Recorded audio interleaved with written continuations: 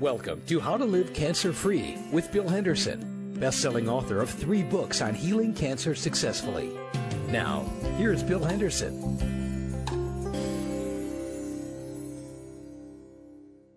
Hello, folks. Thanks for coming back to listen to How to Live Cancer-Free today. We're going to give you some decent information today, including a nice interview later in the show. But the first part of the show, you'll be listening to a gentleman named Tom Calarco, who I like very much. Tom is an author. He's 64 years old. He's written about 5 books on the subject of the Underground Railway and helping slaves during the Civil War and so on. So he's a very accomplished author, but he also has studied a lot and loves the natural healing business. So he's going to be bringing you information about that. And I want you to stay tuned. Make sure you listen to Tom because you'll like him. Thank you very much. Thanks, Bill. Medical marijuana to cure cancer? You might think that preposterous. Certainly, it could be a balm for the pain and the side effects of conventional cancer treatment. But a cure? Some of you might ask a proponent of this, what have you been smoking lately? But Dr. Mark Alan Sirkis, author of a new book, Medical Marijuana, said that there is no doubt that marijuana prescribed in large oral dosages, hemp oil or raw cannabis, can cure cancer, and that at the least, smoking it and getting high can relieve the stress caused by a diagnosis of cancer. Sirkis recommends its medicinal use not only for adults, but children. He also says that its use in conjunction with magnesium supplements increases its effectiveness. He tells about 3-year-old Cash Hyde of Missoula, Montana, who had brain tumors, and whose parents defied a doctor's order and Montana law to get some marijuana because it was the only medication that would alleviate the painful side effects of his radiation and chemotherapy. The medical blogger Raw Michelle reports another case of a toddler being given marijuana for cancer. It concerns 2-year-old Amber, also diagnosed with terminal brain tumors. Her mother was told that with conventional treatment, she had a 10% chance to live. Despite surgery, radiation, and chemotherapy, her tumors continued to spread, and her parents were advised to prepare for the inevitable. However, they refused to accept this and started juicing cannabis leaves, and the tumors began to shrink. According to Raw Michelle, the psychoactive properties of marijuana, the THC that makes you high, are only activated when it's heated, which in turn destroys its medical properties. In the raw plant, marijuana's medicinal properties are 400 more times more powerful than when smoked. An interesting movie that discusses medical marijuana and its potential as a cure for cancer is What If Cannabis Cured Cancer, which can be purchased at various websites, but if you search diligently, should be able to watch for free. How much will you pay to stay alive? The answer to that question may be why more than $100 billion is being spent annually for conventional cancer treatment. Last week, we talked about a new alternative treatment used for prostate cancer, high-intensity focused ultrasound. Its cost is upwards of $11,000 per session. Another new treatment, the cancer vaccine Provenge, is significantly costlier. The price tag on this first ever cancer vaccine has been set at $23,000 per month, or $92,000 in total for the 4 extra months of life expectancy it provides. Did you hear that right? 4 extra months of life for $92,000. Maybe it's worth it, though, since there are no painful side effects as with standard treatments, and some patients have been found to live much longer. It took 15 years to develop the vaccine, and $1.2 billion was invested in it. The price tag nevertheless is suspicious because developers used the comparable price of a chemotherapy drug to set its price.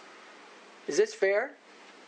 According to David Howard, an assistant professor in the Health Policy and Management Department at Emory College, fairness is not a consideration because cancer treatment is usually covered by insurance. Nevertheless, the escalating costs of conventional cancer treatment and other high-tech innovations is a cause of concern for Medicare, which in the future may not be able to provide such coverage.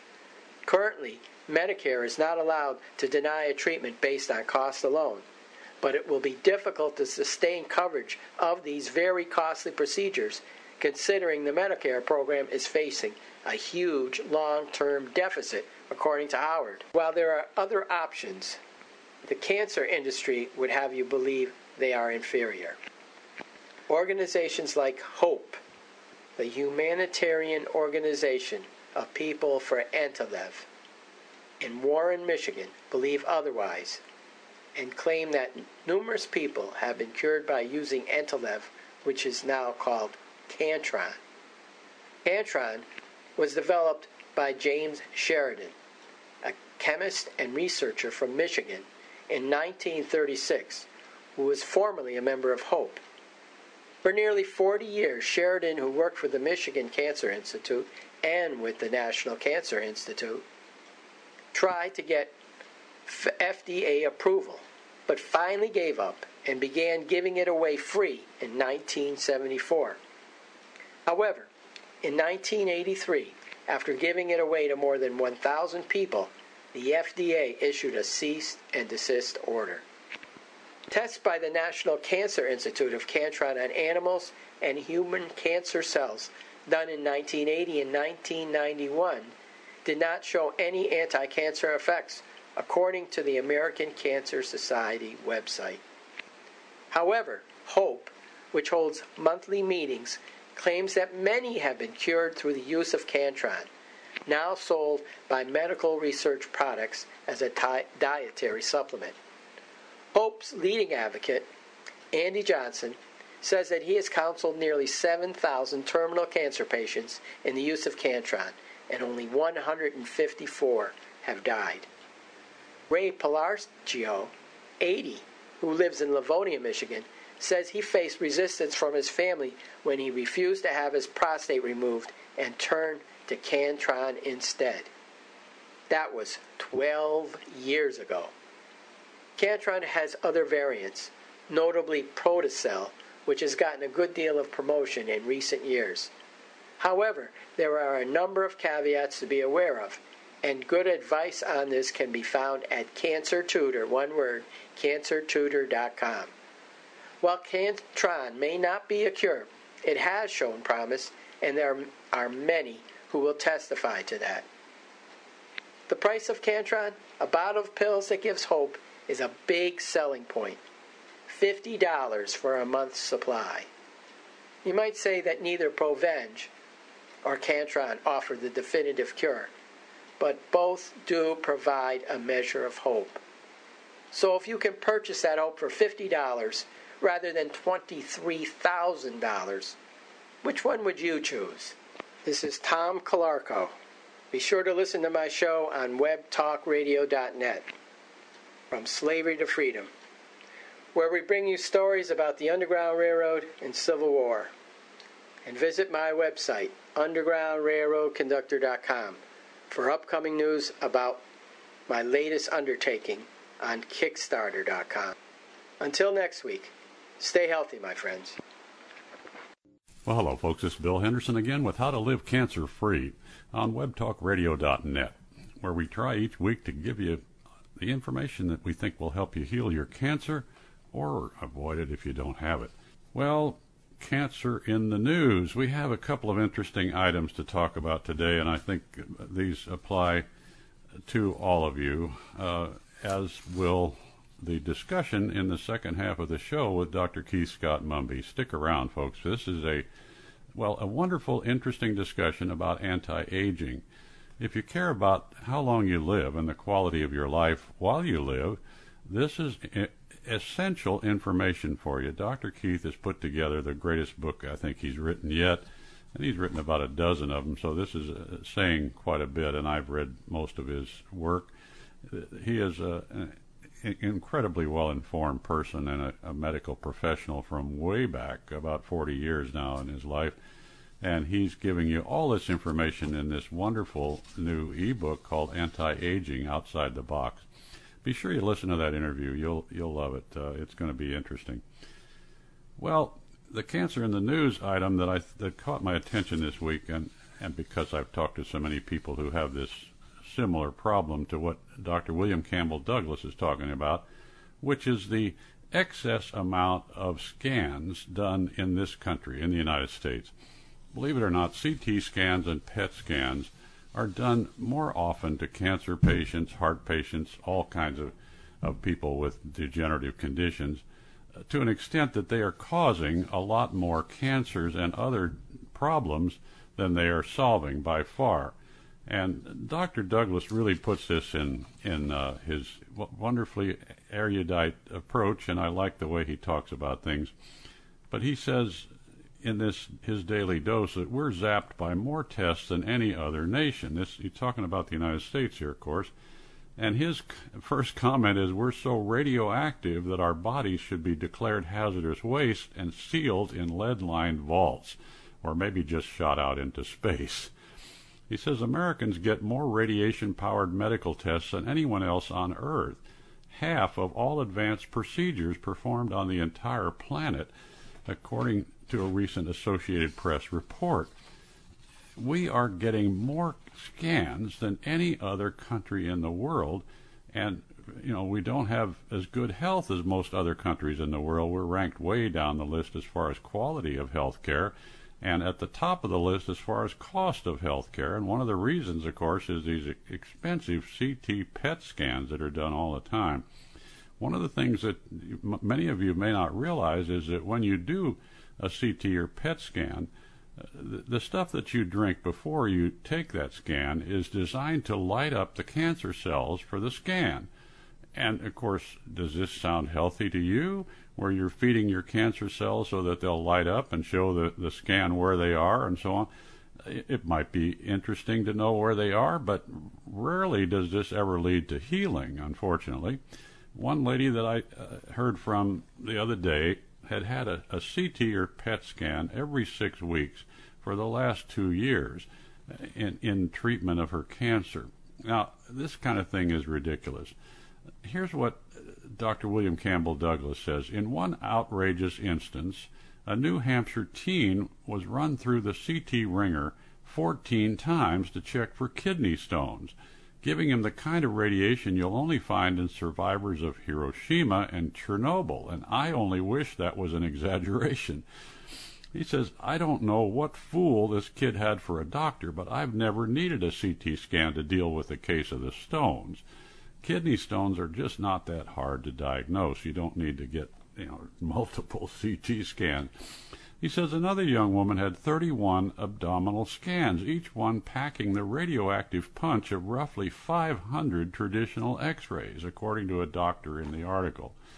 Well, folks, this is important information for anybody who's sick with heart disease, cancer, or anything else for which they're going to try and use these scans. They really don't do you much good, but they make a whole lot of money for the medical industry here. Believe me, every doctor that refers you for a scan gets a kickback of some kind from the company that does the scan. And I don't want to attack doctors here at all. They're trying to do the best they can in most cases, but believe me, you need to be careful about the scans.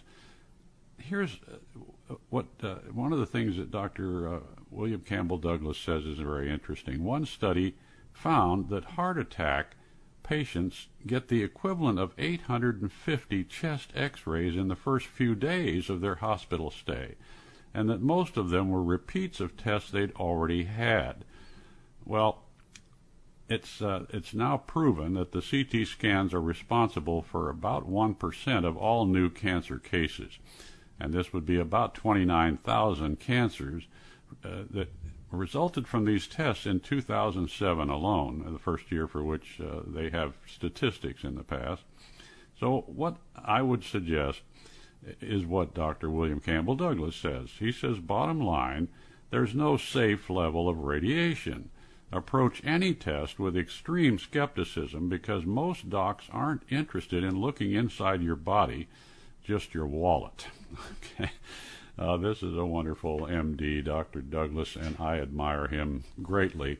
Unfortunately, I don't admire most other MDs, as you probably already know, and I urge people to step outside the MD box, particularly after you get your cancer diagnosis.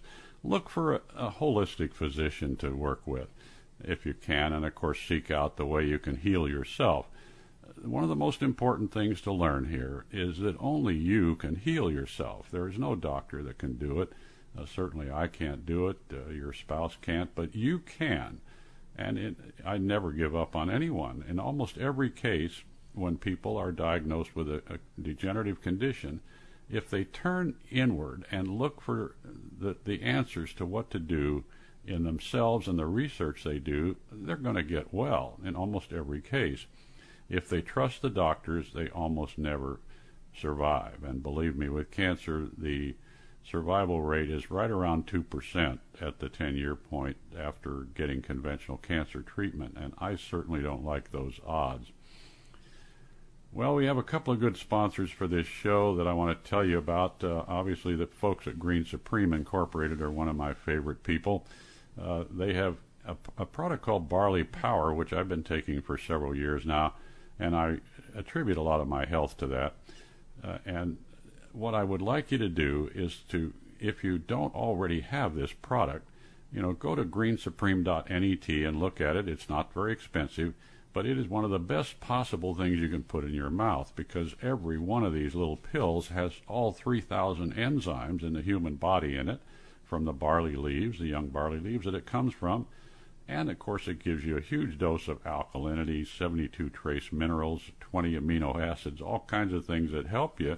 And it's very inexpensive. The little pills are about 4 cents a piece. And I suggest cancer patients take about 20 of them a day, at 6 or 7 before the meal. I take about 7 or 8 myself every morning, and I find that it really helps me to keep my body healthy. You can get this product if you want to call them at 1-800-358-0777. If you're outside the U.S., they'll ship it to you because they ship anywhere. Just call area 724-946-9057. Be sure to ask for their special price for cancer patients, by the way. One of my other favorite companies is BetterWayHealth.com, which sells the Transfer Point Beta-Glucan, among other things. They have several other products, so take a look at their website, BetterWayHealth.com.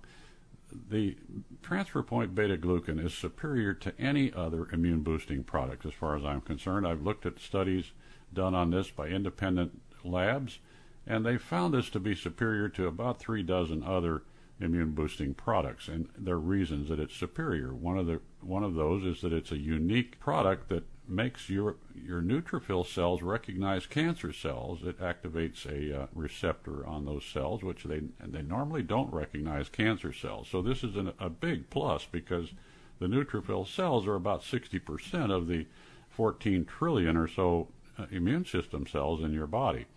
So this is a very important feature of this, and it's unique to the Transfer Point Beta-Glucan. If you want to get this product, of course, BetterWayHealth.com website is one way. You can call them in Atlanta at 1-800-746-7640. Again, they ship around the world, so if you're outside the U.S., call area 678-560-1808. Well, back to cancer in the news. I eat a banana every morning, as some of you may know. It's part of my breakfast. I usually eat the cottage cheese flaxseed oil mix that I recommend for everybody, because I know it's the best thing I can put in my mouth, literally, in the way of food. And I eat a banana with it. And I didn't realize how smart I was until I read an email from a gentleman named Greg that sent this to me about bananas. And I think you'll enjoy this, really. It's really hard to imagine something simpler that is more valuable to your health than a banana, believe me. Here's what a professor at the City College of New York has told his class about bananas. And these features are very interesting. I think you'll enjoy this. First of all, they contain 3 natural sugars, sucrose, fructose, and glucose, combined with fiber. but it gives you an instant, sustained, and substantial boost of energy, and I notice that every morning. The research has proven that just 2 bananas provide enough energy for a strenuous 90-minute workout. And, it's no wonder that the athletes love bananas probably better than any other fruit. But that's not the only way that they keep us fit. It can overcome a substantial number of illnesses and conditions. And I would really suggest if you don't eat a banana every day, you do, because of these things. I'll run through them real quickly here. First of all, depression. A recent study undertaken by the MIND, M-I-N-D Institute, amongst people suffering from depression, many of them felt better after eating a banana, and there's a good reason for this. It contains tryptophan, and it's a protein that the body converts into serotonin, which helps make you relax, improves your mood, and makes you feel happier, basically. If you're a woman suffering from PMS, forget about the pills, eat a banana. The vitamin B6 it contains regulates blood glucose levels, which can affect your mind and your mood. If you have anemia, which the bananas are so high in iron that they can stimulate the production of hemoglobin in the blood, and they help very much in cases of anemia. They're very high in potassium and low in salt, which makes it very good for high blood pressure. And even the Food and Drug Administration has just allowed the banana industry to make official claims for the fruit's ability to reduce the risk of blood pressure problems. Got a constipation problem? They're very high in fiber, and including a banana in the diet will help restore your normal bowel function. You got a hangover? One of the quickest ways of recovering from a hangover is to make a banana milkshake. How about heartburn? Bananas have a natural antacid effect on the body, so if you suffer from heartburn, try eating a banana for it. Morning sickness, if you're pregnant, snacking on bananas between meals helps to keep the blood sugar levels up and avoid morning sickness. How about overweight? And it works. Studies at the Institute of Psychology in Austria found that pressure of work leads to gorging on comfort food like chocolate and chips. I think most of you have experienced that. And they looked at 5,000 hospital patients. They found that the most obese were more likely to be in high-pressure jobs. And the report concluded that to avoid panic-induced food cravings, we need to control our blood sugar levels. Well, what's one of the best ways to do that? Eat a banana. How about ulcers? The banana is used as the dietary food against intestinal problems having to do with ulcers. And it's the best raw fruit you can eat for that purpose. How about seasonal affective disorder? Some of you have heard of that. It's something that the doctors diagnose, which, hey, I wonder what the heck that is. But anyway, it can help SAD sufferers because they contain the natural mood enhancer called tryptophan. If you smoke, bananas help people trying to give up smoking. The vitamin B6 and B12 they contain, as well as the potassium and magnesium found in them, help your body to recover from the effects of nicotine withdrawal. How about strokes? Well, according to research in the New England Journal of Medicine, eating bananas as part of a regular diet can cut the risk of death by strokes by as much as 40%. Whoa, just peel a banana and eat it, and you're 40% less likely to die of a stroke. How about warts? Well, these are keen on natural alternatives, and people swear that if you want to kill off a wart, take a piece of banana skin and place it on the wart with the yellow side out. And you carefully hold the skin in place with a plaster or surgical tape, and the wart will go away. Hey, this is a wonderful product, folks, a food that is so inexpensive and helpful that you almost can't afford not to eat one of these every day. Believe me, bananas are the best thing you can put in your mouth next to cottage cheese and flaxseed oil, and that's why I eat both of them every morning and have for about 7.5 years. Well, the folks at Our Health Co-op are some of the most marvelous people I know, because they run a completely almost non-profit organization to bring you the cheapest and highest quality supplements that you can find anywhere. If you take a look at their website, which is makinghealthaffordable.com, you'll see that many of the things they sell are way below the price you're paying now for them for the same thing. But the products that they have all been tested in an independent lab to make sure they have in them what it says on the container. This, to my knowledge, is unique among supplement suppliers.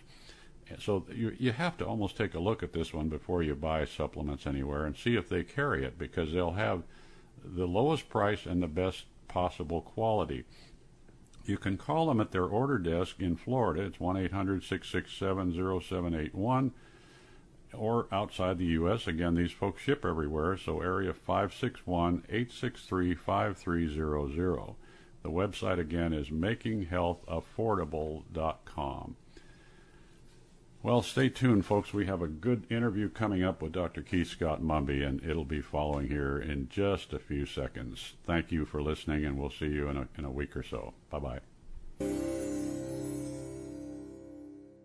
Well, hello, folks. I'm back, and I have a wonderful guest for you today. Many of you have heard him before, and you'll know his background as soon as I mention his name. Dr. Keith Scott Mumby is the most intelligent person I've met in my life, I guess. He's also a 40-year physician, so the combination of his knowledge about health and his knowledge in general and his ability to put that in a form that works for you and is both entertaining and interesting is just unique in my experience. He's a very prolific writer nowadays. He's about 5 years ago, he got out of the business of treating people as an MD, which he did in Great Britain for 35 years, actually, and went into more of an education mode. And he likes to call himself professor rather than doctor these days, but I still call him doctor because he is the best informed person about physical and emotional and mental problems that I've met, period. No exceptions. A couple of his books that I really like, if you haven't read, you probably should read them because these are wonderful resources. One is called Diet Wise, Diet-Wise, W-I-S-E, and that one is wonderful in that it explains all of his experience with food allergies. And if you have any suspicion that you have any kind of food that disagrees with you, you need to read this book because it'll tell you exactly how to handle that kind of problem. Another one of his is called Virtual Medicine, which is another great book. It's kind of an entertaining encyclopedia on alternative medicine and its history and so on. Very, very interesting books, and we'll tell you how to get these later. What we're going to talk about today, Dr. Scott Mumby and I, will be his latest book, which is on anti-aging.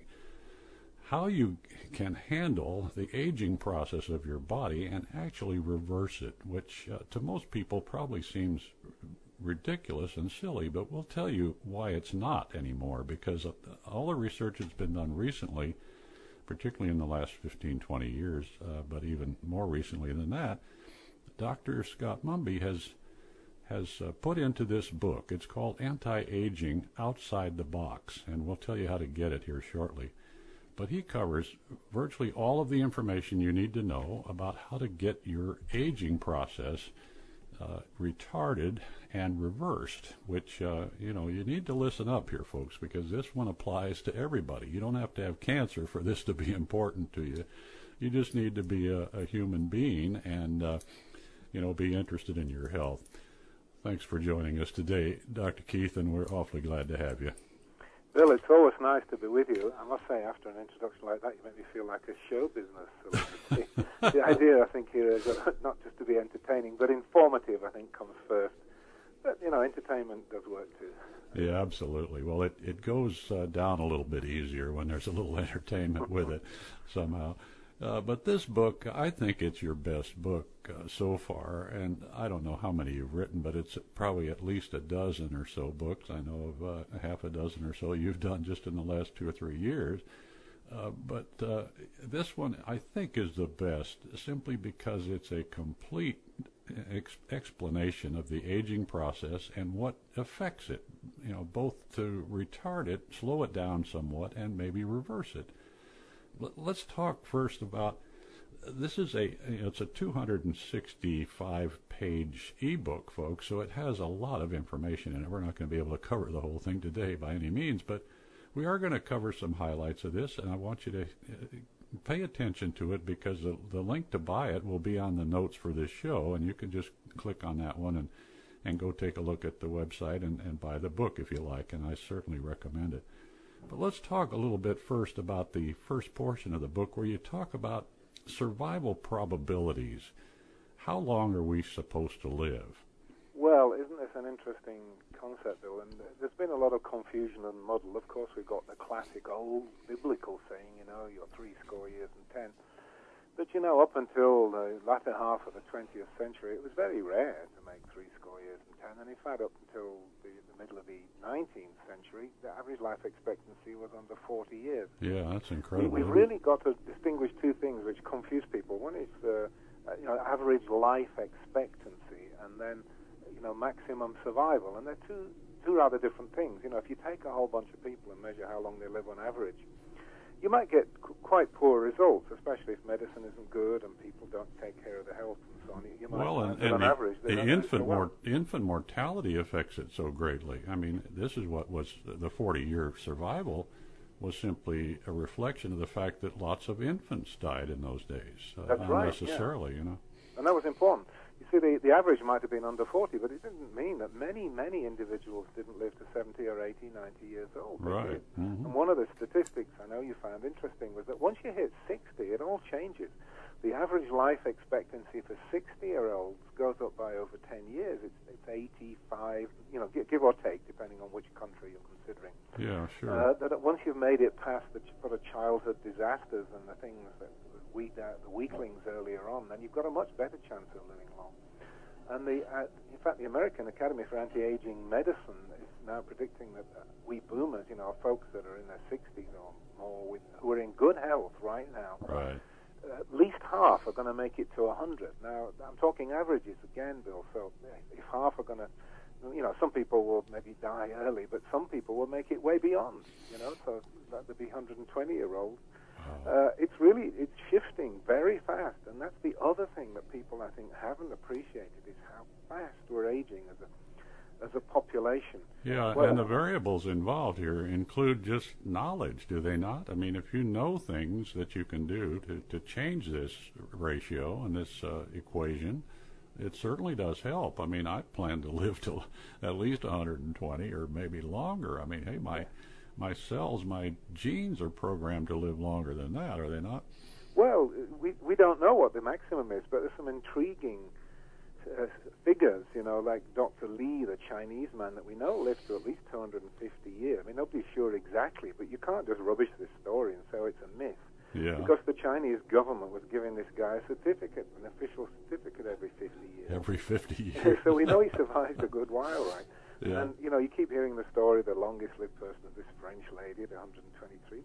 That's rubbish. If you look at proper research, and I'm talking, National Geographic magazine and things, you see that many individuals making it beyond 120, beyond 130, right, possibly beyond 160. So it's fascinating, but the point is the averages are now shifting so fast, Bill. One of the examples I give is Japan, where in 1985, Japan had the youngest average population in the Western world, in the developed world, I should say. Yeah. And by 1984, by 2005, they have the eldest average population. That's how fast. Isn't that amazing? Yeah, just in those what was it, 21 years? In 21 years, it shifted from that massive, young demographic into a massive older demographic. And that's happening everywhere in the civilized world. And, this is one of my important messages for people, Bill. Even if you don't dig health issues, I'm sure all your subscribers do, intelligent. But even if you don't, you've got to fess up here, because you're probably going to live to 90, 100, 110. What are you going to do? Because, the economic system's collapsing. You might find yourself having to go back to work at the age of 100. Well, that's no good if you're an old crook that's sitting in a wheelchair mumbling, is it? You're going to die. But if you can work and look after yourself, it's cruel, but I'm afraid that may have to happen in the world the way it's going. Yeah, somebody said if I'd known I was going to live this long, I'd have taken better care of myself. It's a great joke, but it is a horrible reverse joke if you don't do it right. And That's this is for what I'm sure. trying to tell people, Bill, is that you're going to live long. Almost certainly you're going to live long, whether you want to or not. Your only way out is to put a gun to your head and blow your brains out. Yeah. You're probably going to live long. Yeah, wonderful. That's terrific. Well, in the research, you point out in the book some interesting models of aging that have been brought up in the research, different ways of looking at aging. You want to talk about a couple of those, like, for example, you mentioned oxidative damage as one model of aging. That's one of the best-known models, yeah. Perhaps I better preface this, Bill, by saying nobody really knows what aging is. Yeah. Some animals don't age, but we clearly do. And why is that happening? Why does a fit vigorous young body turn into an old crock heap? I'm not thinking of you or me, of course. One of the clear mechanisms that everyone, I think, today is aware of is what we call oxidative damage. Free radicals, they go snatching electrons and they're messing up molecules and damaging chemicals. Right. And sooner or later, the wear and tear has an effect. So it's certainly an important model, and that's why we need antioxidants. And there's such abundant torrents of evidence pouring out the universities studies showing that those do protect. Yeah. And it is possible to at least slow the aging process. Yeah, and those are things like vitamin C, vitamin E, CoQ10, ALA, and so on. That's right. All of us, should take some of those, I guess, because we're just not going to get enough antioxidants any other way than by supplements these days. Isn't that true? Absolutely true, Bill. You're so wise. So many so-called experts, with their junk science say, oh, this is all nonsense, you don't need this stuff.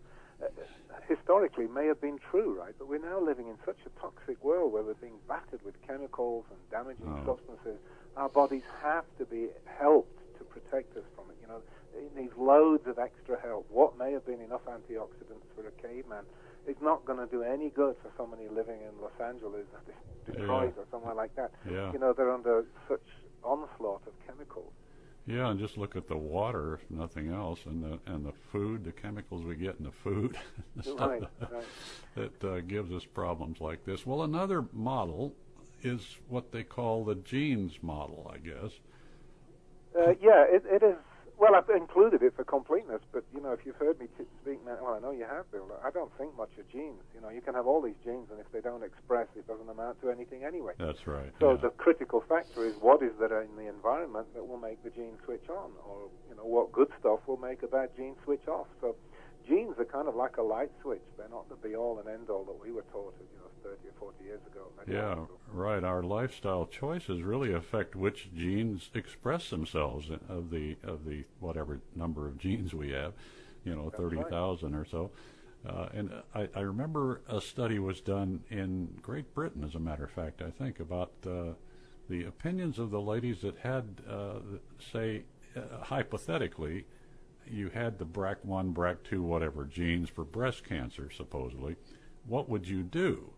And as I recall, it's 36% of them said they would have an immediate double mastectomy, if you can believe that. Yeah. Simply. What appalls me is doctors play along with that, and they're willing to do that ridiculous operation.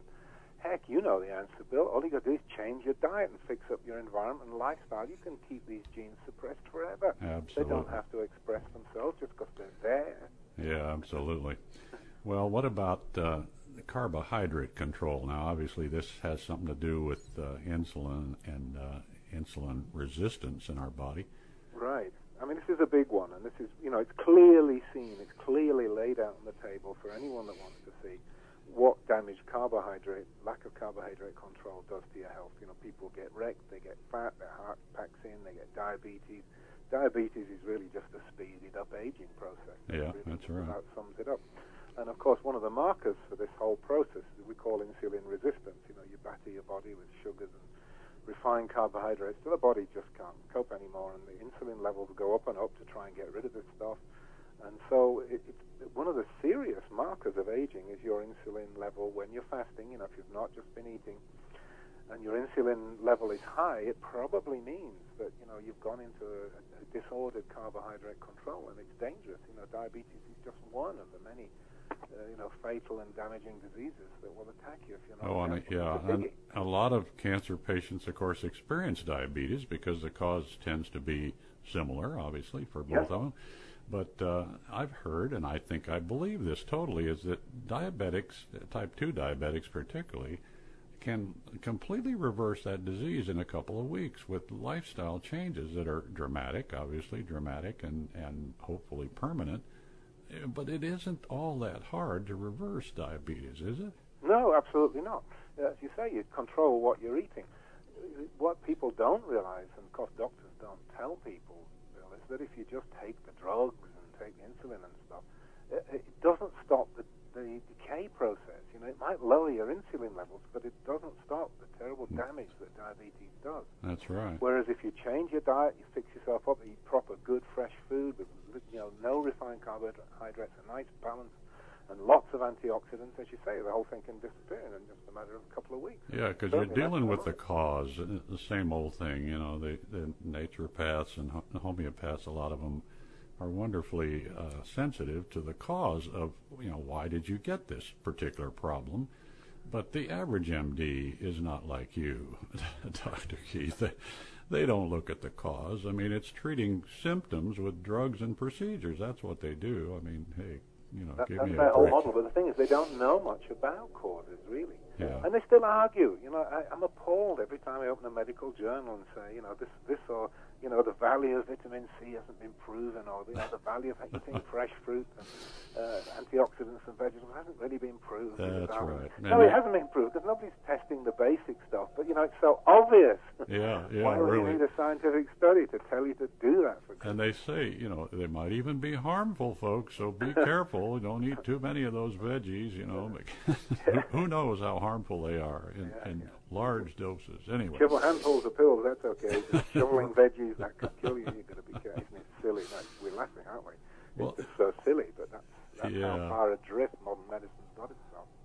Well, talk a little bit about the telomere concept here. I think that's an interesting one. The way our cells are built, or the particularly the nucleus of the cells. Yeah, well, telomeres is a new kind of a buzz. Well, it's not past the buzzword stage, but it's only been around about 20 years. And we didn't really understand what that was before. We knew as you aged, your DNA gradually got wrecked, and cancer was one of the many risks of bad and faulty DNA.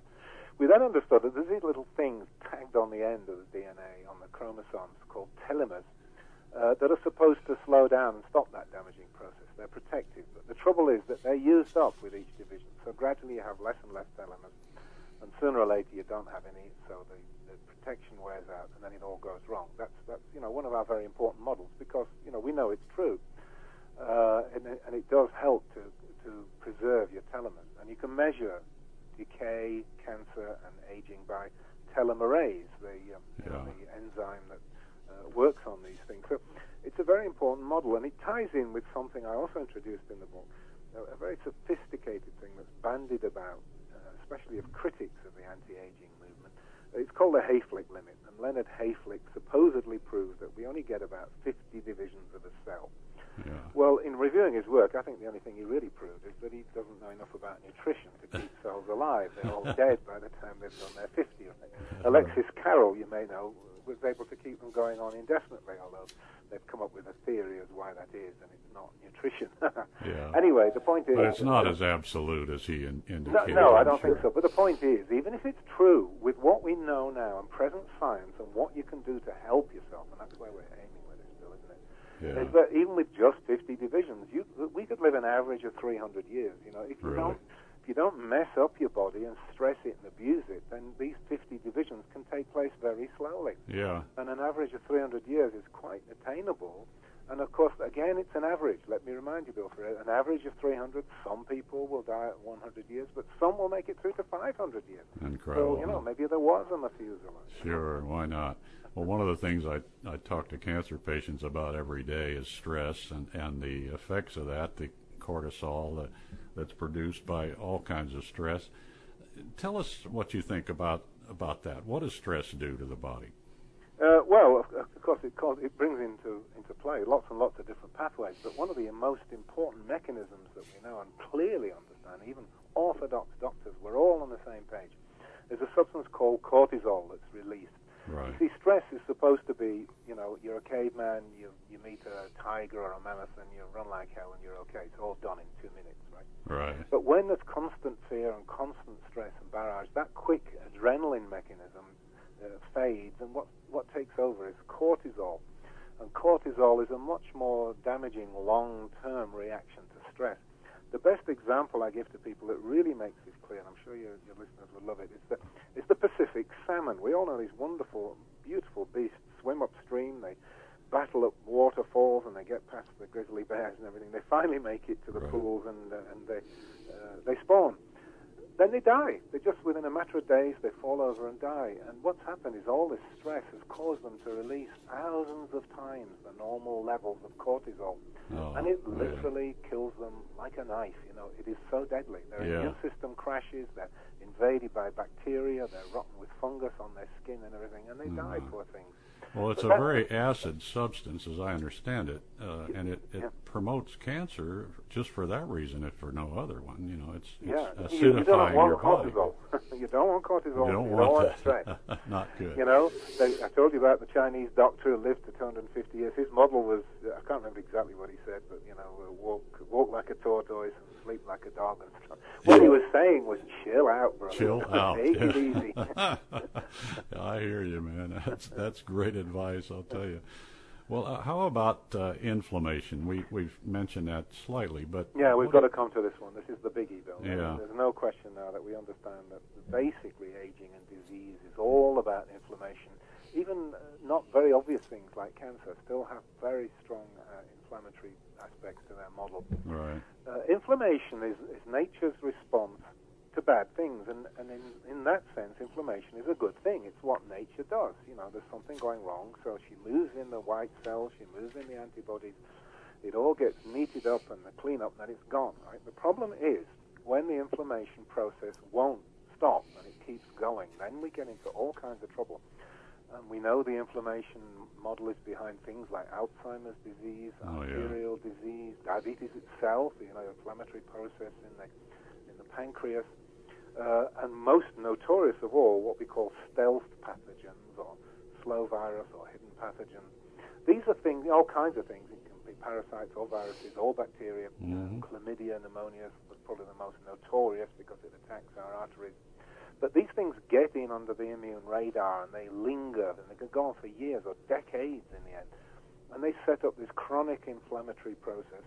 Yeah. You can actually measure it by what we call inflammatory markers. They're called cytokines. It's one of those fancy words. You will meet it. Inflammatory cytokines are a number of chemicals that are produced in response to the process. And you can actually pick them up in the blood and measure them. So the more of those inflammatory cytokines you've got, the more trouble you're in. You don't want to see these things. Oh, yeah. C-reactive protein is an example. CRP. The CRP is a great test for heart inflammation. Exactly. I was going to say the cardiologist. Rarely used, I guess, by the doctors, but they need to use it more, from what I understand. Yeah, well, it's not even confined to heart disease, Bill, anything. But, there are others, tumor necrosis, factor alpha, and things like that. You look these up. You don't ever try and remember these, right? Yeah, sure. But, if you want to know your status, go to your doctor and say, I want to test my inflammatory markers. Yeah, great. Yeah, well, you give a whole list of things that people can do themselves to how to live to 100 years. In other words, how to be this half of the population that's going to survive to 100. If you want to be in that group, folks, hey, get this book. It has all of the suggestions of simple things you can do, anti-aging supplements. Well, he has about a dozen of them in there that are important for aging. He has detoxing methods which really work to extend your age. He talks about antioxidants and heart vascular health. All these things are very, very useful to folks that are interested in extending their life. But some of the miscellaneous things you talk about were pretty interesting. You talk about sleep, for example. How important is good sleep? It's absolutely critical, Bill. There's abundant scientific work now that shows quite clearly that if you don't sleep enough, you don't live long enough. Yeah. We need about 7 or 8 hours sleep, and if you're getting less than that, you're on average going to live less. It's pretty straightforward. Yeah. But, it doesn't work the other way. Oh, let's sleep 10 hours a day and we'll live forever. That's almost as bad. If you sleep too much, yeah. Then also life expectancy drops. So, yeah, and the artificially induced sleep, I guess, with pills doesn't really count here, I don't think. No, chemical sleep. Well, when I say chemical, I think melatonin sleep is okay if you want to take a melatonin supplement. Mm-hmm. But, really sleeping is simply, in a way, it's a monitor or a measure of what status you're in. If you're stressed and you're taking, swallowing excitotoxins and doing all the wrong things, then you can't sleep easily. Right. So sleep, in a way, is not the cause, but a monitor of how you're doing.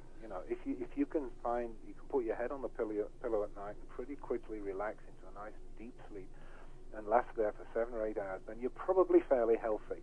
Yeah. But then the reverse is true. If you can't sleep, you've got insomnia, there's all kinds of things going wrong. So you're going to have to figure out what these things are. Sleep is the measure as well as the cause. It's a measure, right. Yeah. I agree. What about, you say coffee is okay?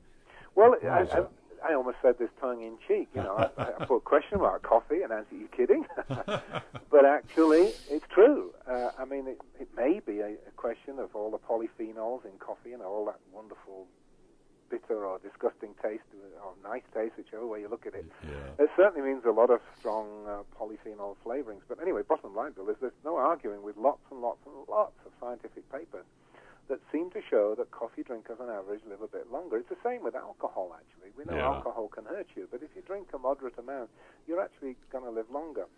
So we don't know what it is in coffee exactly, but, it's worthwhile, except that I do caution that some of the studies are European-based studies, and what difference does that make? Well, European coffee isn't the same as the schlock you get at Starbucks. Yeah, right. It's full of sugar and cream and a million calories. We're talking usually an espresso coffee that's just black and strong. But there's some benefit there. So, in other words, there's no harm in drinking it. I'm not saying you must give up coffee. Right? You should give up foods that are bad for you, but coffee doesn't seem to come under that. It's an interesting curiosity. It's great stuff. Yeah, you mentioned red wine, resveratrol, and so on as being healthy. But one of the things you talk about in here, and I wasn't surprised knowing you as I do, was a section on love and sex. In fact, you're the only doctor I've ever heard that recommends masturbation. Tell us about that. I think they're just coy. I can't believe doctors are really that ignorant. The science is clear. It's anywhere you care to look. You can find the science. And you can theorize. I think it's discharge or release in some way, reducing tensions. Sure. Louise Hay, for example, has been saying for 30 years to women, if you have a headache, masturbate, it will go away. But as you say, you don't get this from doctors. It's almost as if they're coy. But the science is pretty clear. Men will have less prostate cancer if they have ejaculatory sex. Well, if you haven't got a partner, that means, you masturbate. Yeah, 2 or 3 times a week, something like that. Yeah, the whole thing is silly, really. People just get uncomfortable and embarrassed. Why? Animals do it. You can't. I don't want the religious claptrap that goes around. God would be offended. God gave it to animals. Monkeys and deer and all kinds of animals masturbate. So why shouldn't we? Yeah, everybody looks at their hand to see if their mother was right. Is there really hair growing in my hand? Well, the last portion of the book is probably one of the more useful things because you give people a personal anti-aging program. In other words, 15 different things that we can do. Actually, there are about 20, I guess, in here, but 20 things that people can do themselves to reverse this process. And boy, lots of interesting stuff in here, including you talk about iodine, which is one of the more important things. I really didn't include this in my book, and I probably will when I update it, because it's so important. Most of us are deficient in iodine like we are in lots of other things, but iodine is pretty vital to a lot of functions, thyroid functions and so on. Right, and that's where your energy comes from, Bill. What is one of the big markers of aging? You kind of slow down. Yeah. Their own big effort.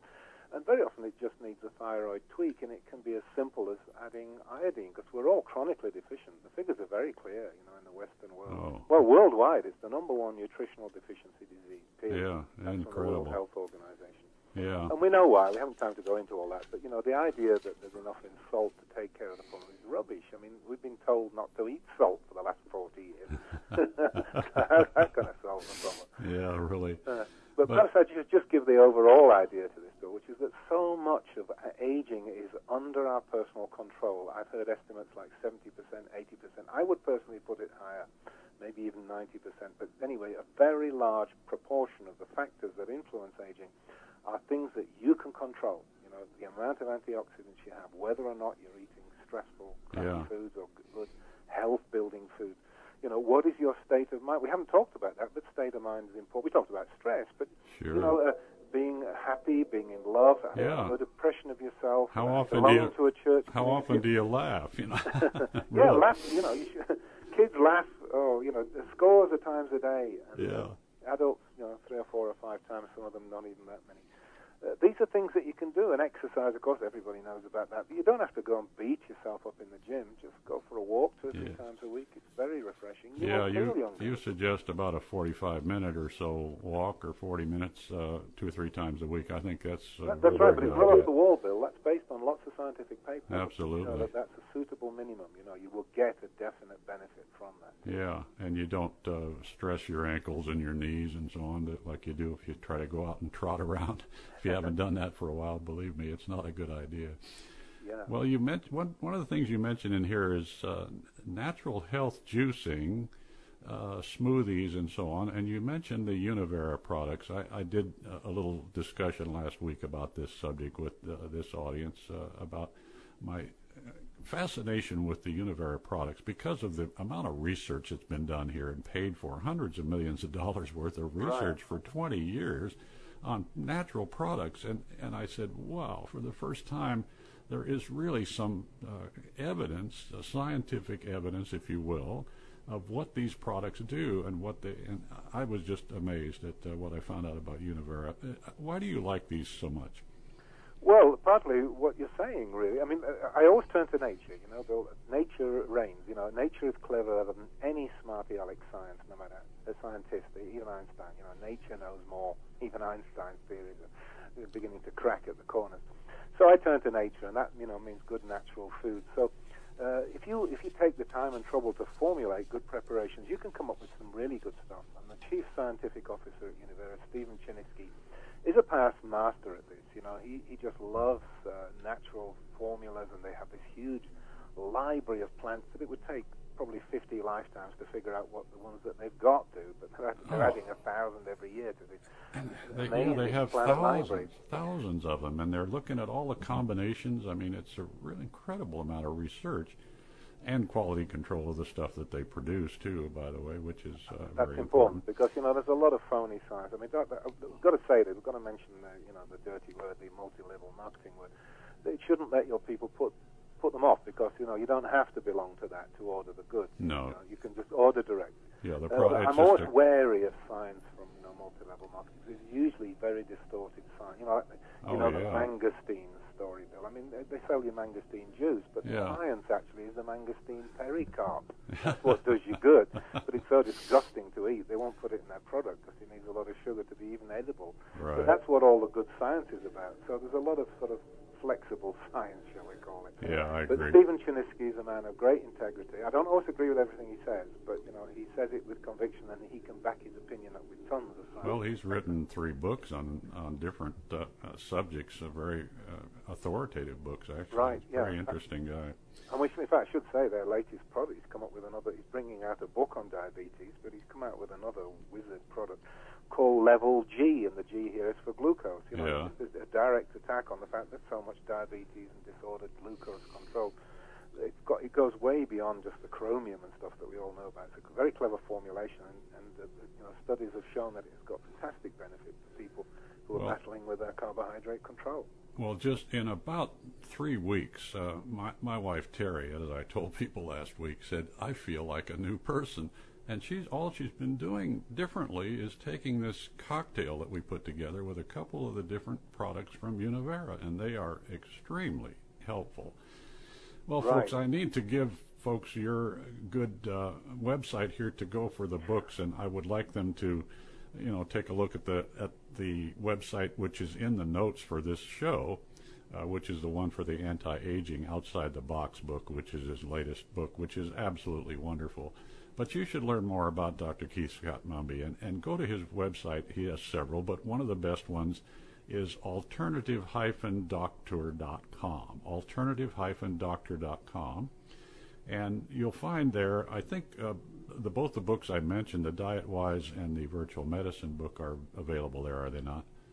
They are, yes, but maybe we could just mention the Diet Wise site, which is Diet Wise Book, all one word, no dashes or dots, just dietwisebook. Dietwisebook.com. Yeah, that's a separate one for the Diet Wise book, which is a great one, by the way, folks. You ought to look at that.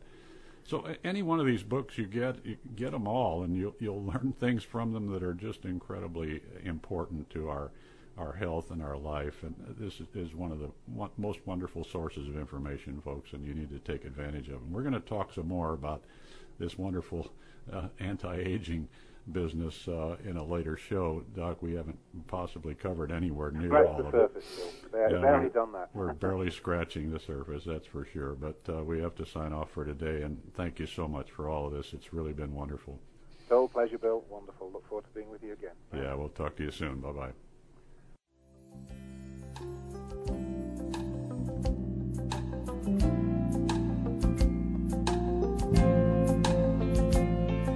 Thanks for listening to How to Live Cancer Free with Bill Henderson.